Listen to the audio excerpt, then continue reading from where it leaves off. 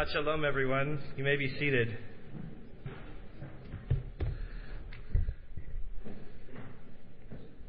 Sunday afternoon, in our house, we were preparing for the closing days of Passover.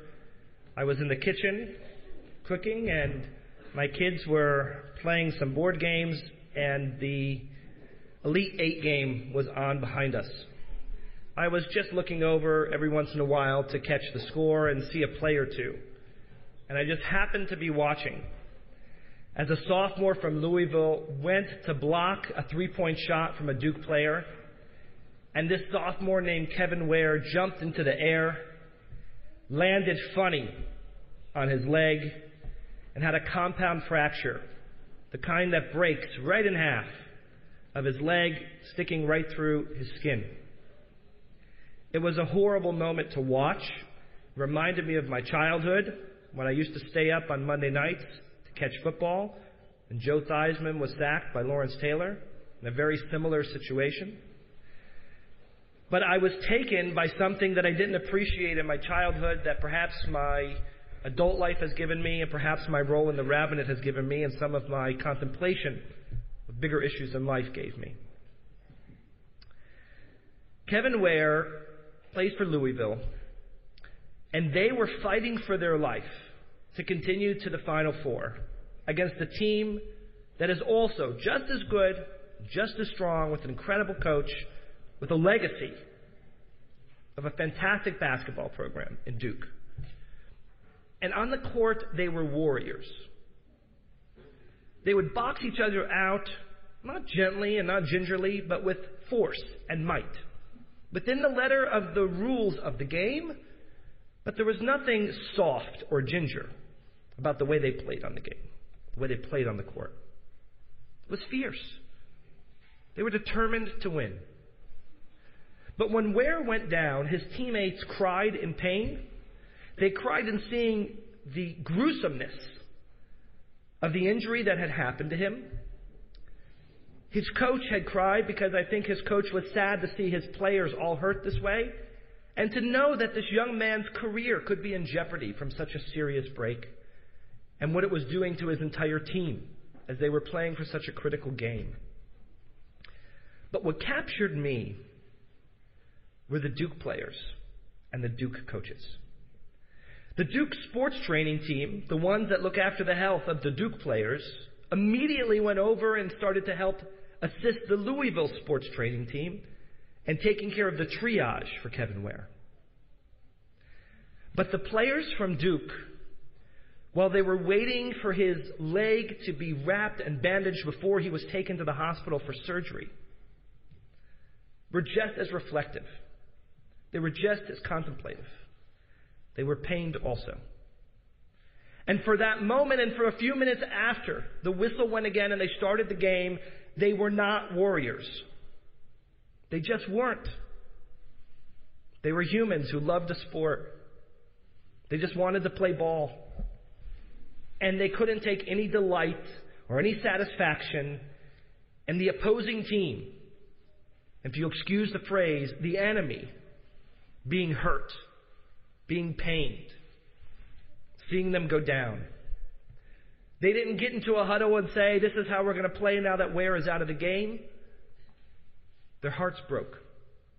And they were collectively sad. Because when you see a player go down with that level of injury, it is not humanly possible, I would argue, to not feel that pain. And I'm not talking about the physical pain. I'm talking about the emotional pain.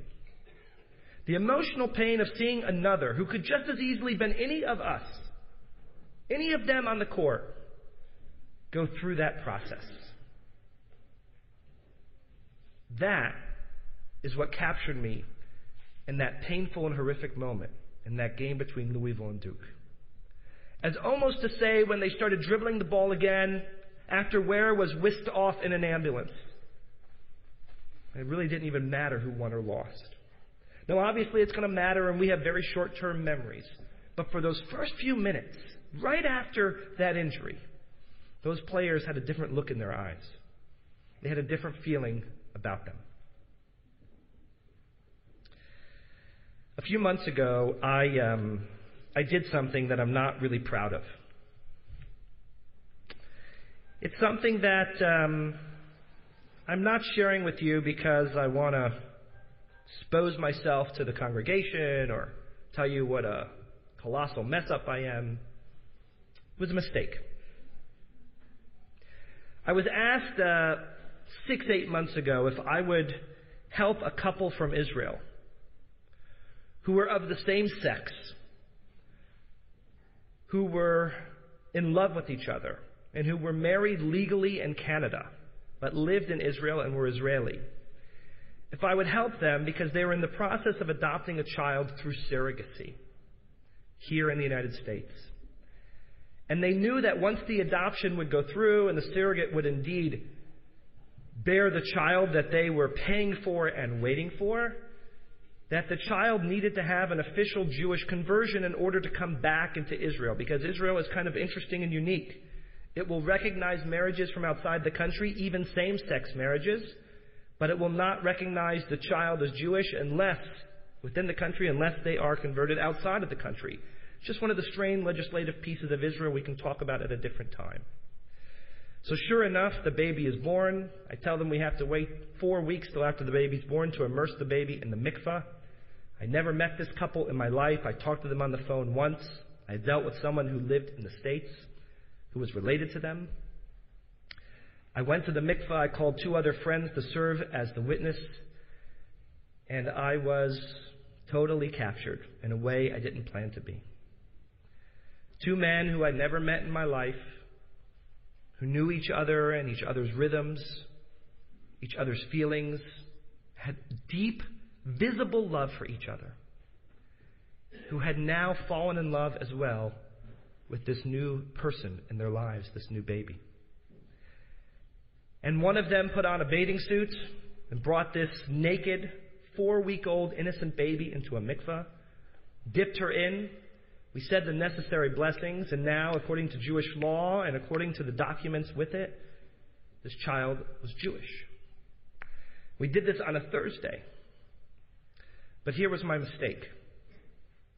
I said to the couple, come to synagogue the day after tomorrow on Shabbat morning, and I'm going to give you a blessing on your child receiving their Hebrew name and being part of our tradition. And I didn't talk to anyone about it. I didn't call the president of the synagogue. I didn't call the officer. I didn't talk to past presidents. I didn't seek counsel from any of my consiglieres in the community or other rabbis. I just did it. Not proud of that. I shouldn't have done that. If I had it to do all over again, I'd probably follow the proper channels. It was a stupid thing to do. But my intuition was telling me to do it. My intuition was telling me to do it not because I thought that the president or the officers or others were going to vehemently oppose what I was doing, but that I didn't want process. I didn't want people concerned or worried or on their toes. I wanted to blindside people. And that's exactly what I did, for better or for worse. I blindsided them. Without telling anyone except the cantor a few minutes into the service when this was going to happen, I invited the couple up and said, we're having a baby naming. And there stood 2 men from Israel holding their child. And people in the congregation looked differently than as they would if they were opposite-sex parents. We blessed them, and the whole synagogue joined in beautiful song and celebration, showering their love towards this couple. And as a whole, it was well received. There were some in the shul who thought it wasn't the right move, but I would say most thought it was beautiful, and we're proud to be part of a synagogue that had this. I want to be clear. My mistake that I feel I made was not the mistake in giving them the blessing, but in not following the proper channels before doing so. Now, I share all of this with you for this reason. And this is an important reason. There were 5 souls who will remain nameless, who came up to me separately after services and basically said, if I were to distill all of the comments, basically said the same thing, and this was it. Rabbi, I have passionate views towards homosexuality. I have visceral views based on my tradition, my religion, my background, and my upbringing. But seeing what I saw today, being witness to it, having it in my face, and seeing the unquestionable love between these two people and the love they had for this child has caused me to think. They didn't say they changed their mind. They didn't say they turned 180 degrees. It said it caused them to think. And that was the goal I was after. Because were I were to make process and announcements and board discussions and we were to just all know that this is the week it was happening, some might choose to not come to shul, some might talk about with their neighbors. How many people would tune in if you knew at a certain time in the game Kevin Ware was going to gruesomely break his leg? How many people would play the game the same way if you knew in the second quarter that this guy was going to go down? And it would change the strategy and the way that each player on both sides of the court were going to play. But when people were faced with a situation, literally in their face, it caused them to feel something that they otherwise might not have ever felt. And all, literally, because of its imminence. Lawrence Taylor will tell you he never played football the same. He still played hard. But he never played football the same after he sacked Joe Theismann that day and snapped back his leg. Never. Now, there are lots of people in the history of football who saw that play. But only a few who actually heard his leg snap and only a few who actually saw it. And I argue that the people who saw it and the people that were there, they were changed by it. But from afar, you're not nearly as changed by it. A little over 2 weeks ago, a conservative senator from Ohio named Rob Portman, who had traditionally taken very conservative right-wing views on a host of issues, including gay marriage and integration of gay Americans into the workforce and leadership roles, had come out publicly and said that he had changed his heart and his mind on these issues because his son had come out to him and announced that he was indeed a homosexual American. Portman said that in realizing the love that he had for his son and the love that he had in knowing who his son was and what his values were, made him change his mind on this critical thought process. And as a result, he was going to vote the way that many other Democrats and few other Republicans were voting in favor of changing the Defense of Marriage Act. But what made him change his mind was the imminence, literally in front of him, seeing someone he knew and inherently loved and respected and cared for, who said to him, "I am your son. Love is unquestionable. And I am a gay American." And it forced him to rethink who he was and what he was about. And that's why Harvey Milk of blessed memory, the council person from San Francisco, a Jewish man, insisted in a time where it wasn't common, popular, or well received, for any and everyone he knew who happened to be gay to come out to their loved ones. He said to do it because once people knew someone who was gay, it would change their views on homosexuality as opposed to being able to hate or be ineffectual from afar. That up close, you must feel differently. That it's easy to hate from afar, but near, you can't. And if you ever want to believe that, ask any soldier on any front lines who has enemies on the other side of the barrel of the gun, who might have had to pull the trigger and shoot someone they don't know, and perhaps even, God forbid, a child, a woman, a defenseless person. And while they know they were defending their country and they know that it might be right according to the Geneva Conventions and all legal parameters, They still are torn apart inside and out because they saw the faith of someone that they took the life away from. That imminence and the closeness of another changes us. That it has to. And if it doesn't, then we're not really human. Just after Rob Portman changed his heart, we know that Edie Windsor, who was married to Thea Spicer, both residents of New York, two gay Americans who found love in each other, went to Canada where same-sex marriages could happen and were legally married, and had their union represented in many other districts and in states, that Thea predeceased Edie and left her fortune, all of her money, as most of us have set up in same-sex marriages through wills, trusts, and testaments that we have established.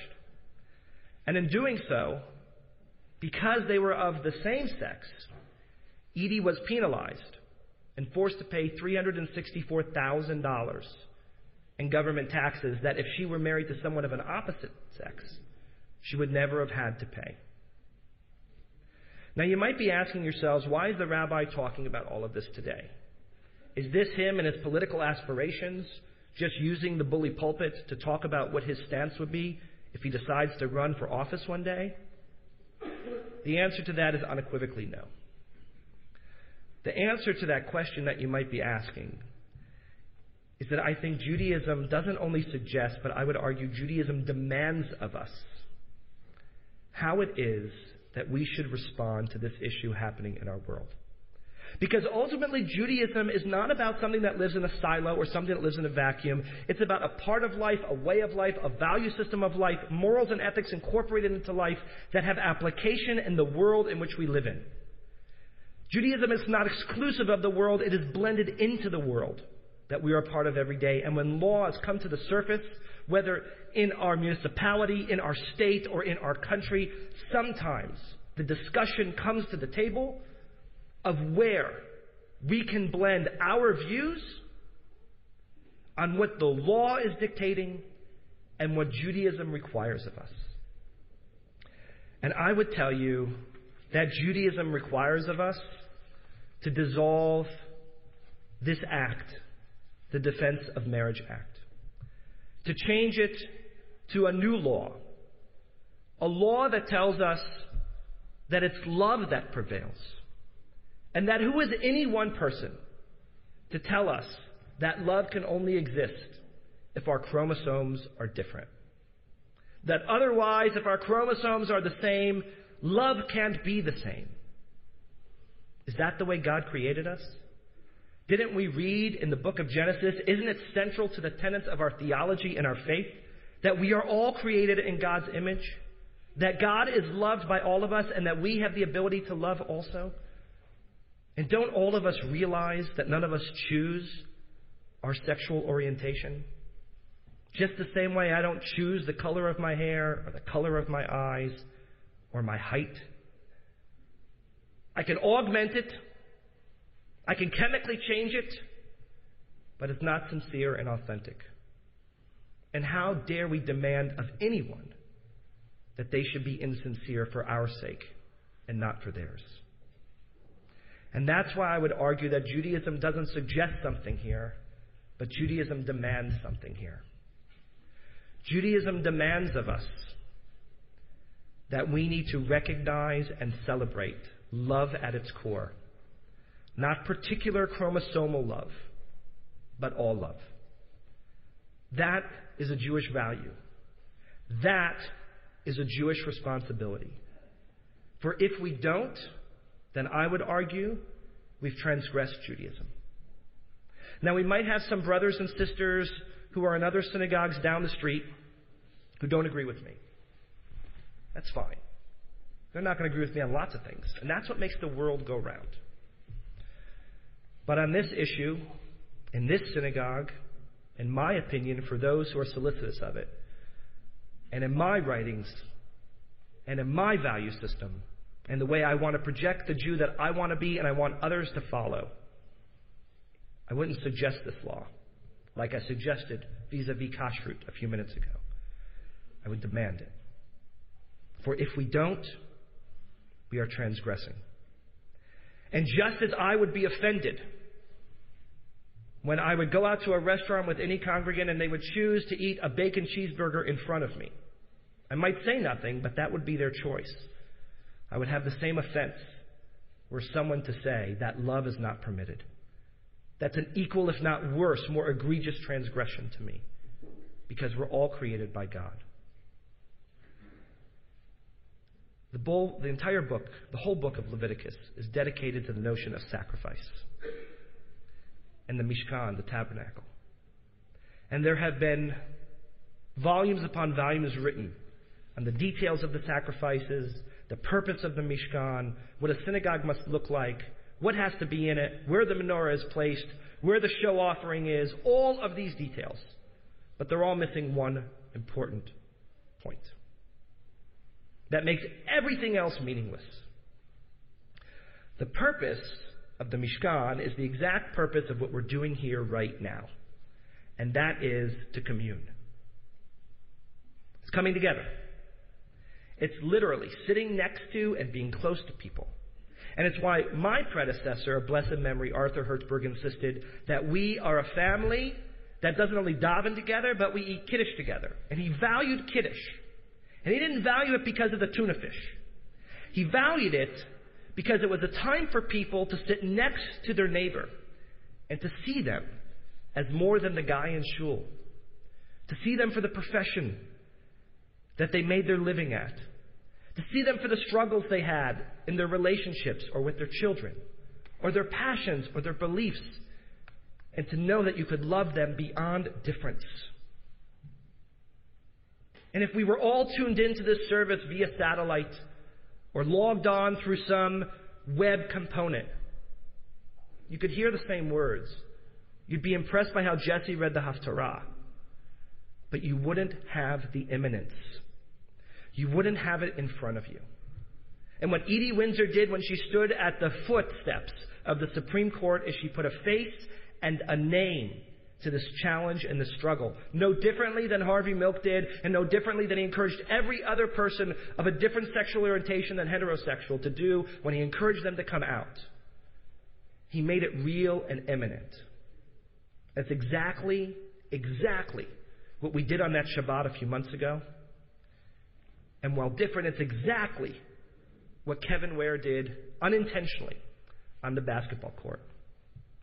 He evoked an emotion that one doesn't think of during the game, and that's empathy and compassion, something bigger that transcends us. Isn't that the definition of Judaism? Empathy and compassion, something bigger that transcends us? If that isn't the definition of Judaism, then I don't want to be Jewish. I hope that you find that your definition too. And every day you strive to make that a part of your life. May we live in a day where we see the beauty in every human being, regardless of their color, regardless of their gender, regardless of their belief, and regardless of their orientation. And each day we do that, may we find ourselves as better people and better Jews in doing so. Amen. We continue our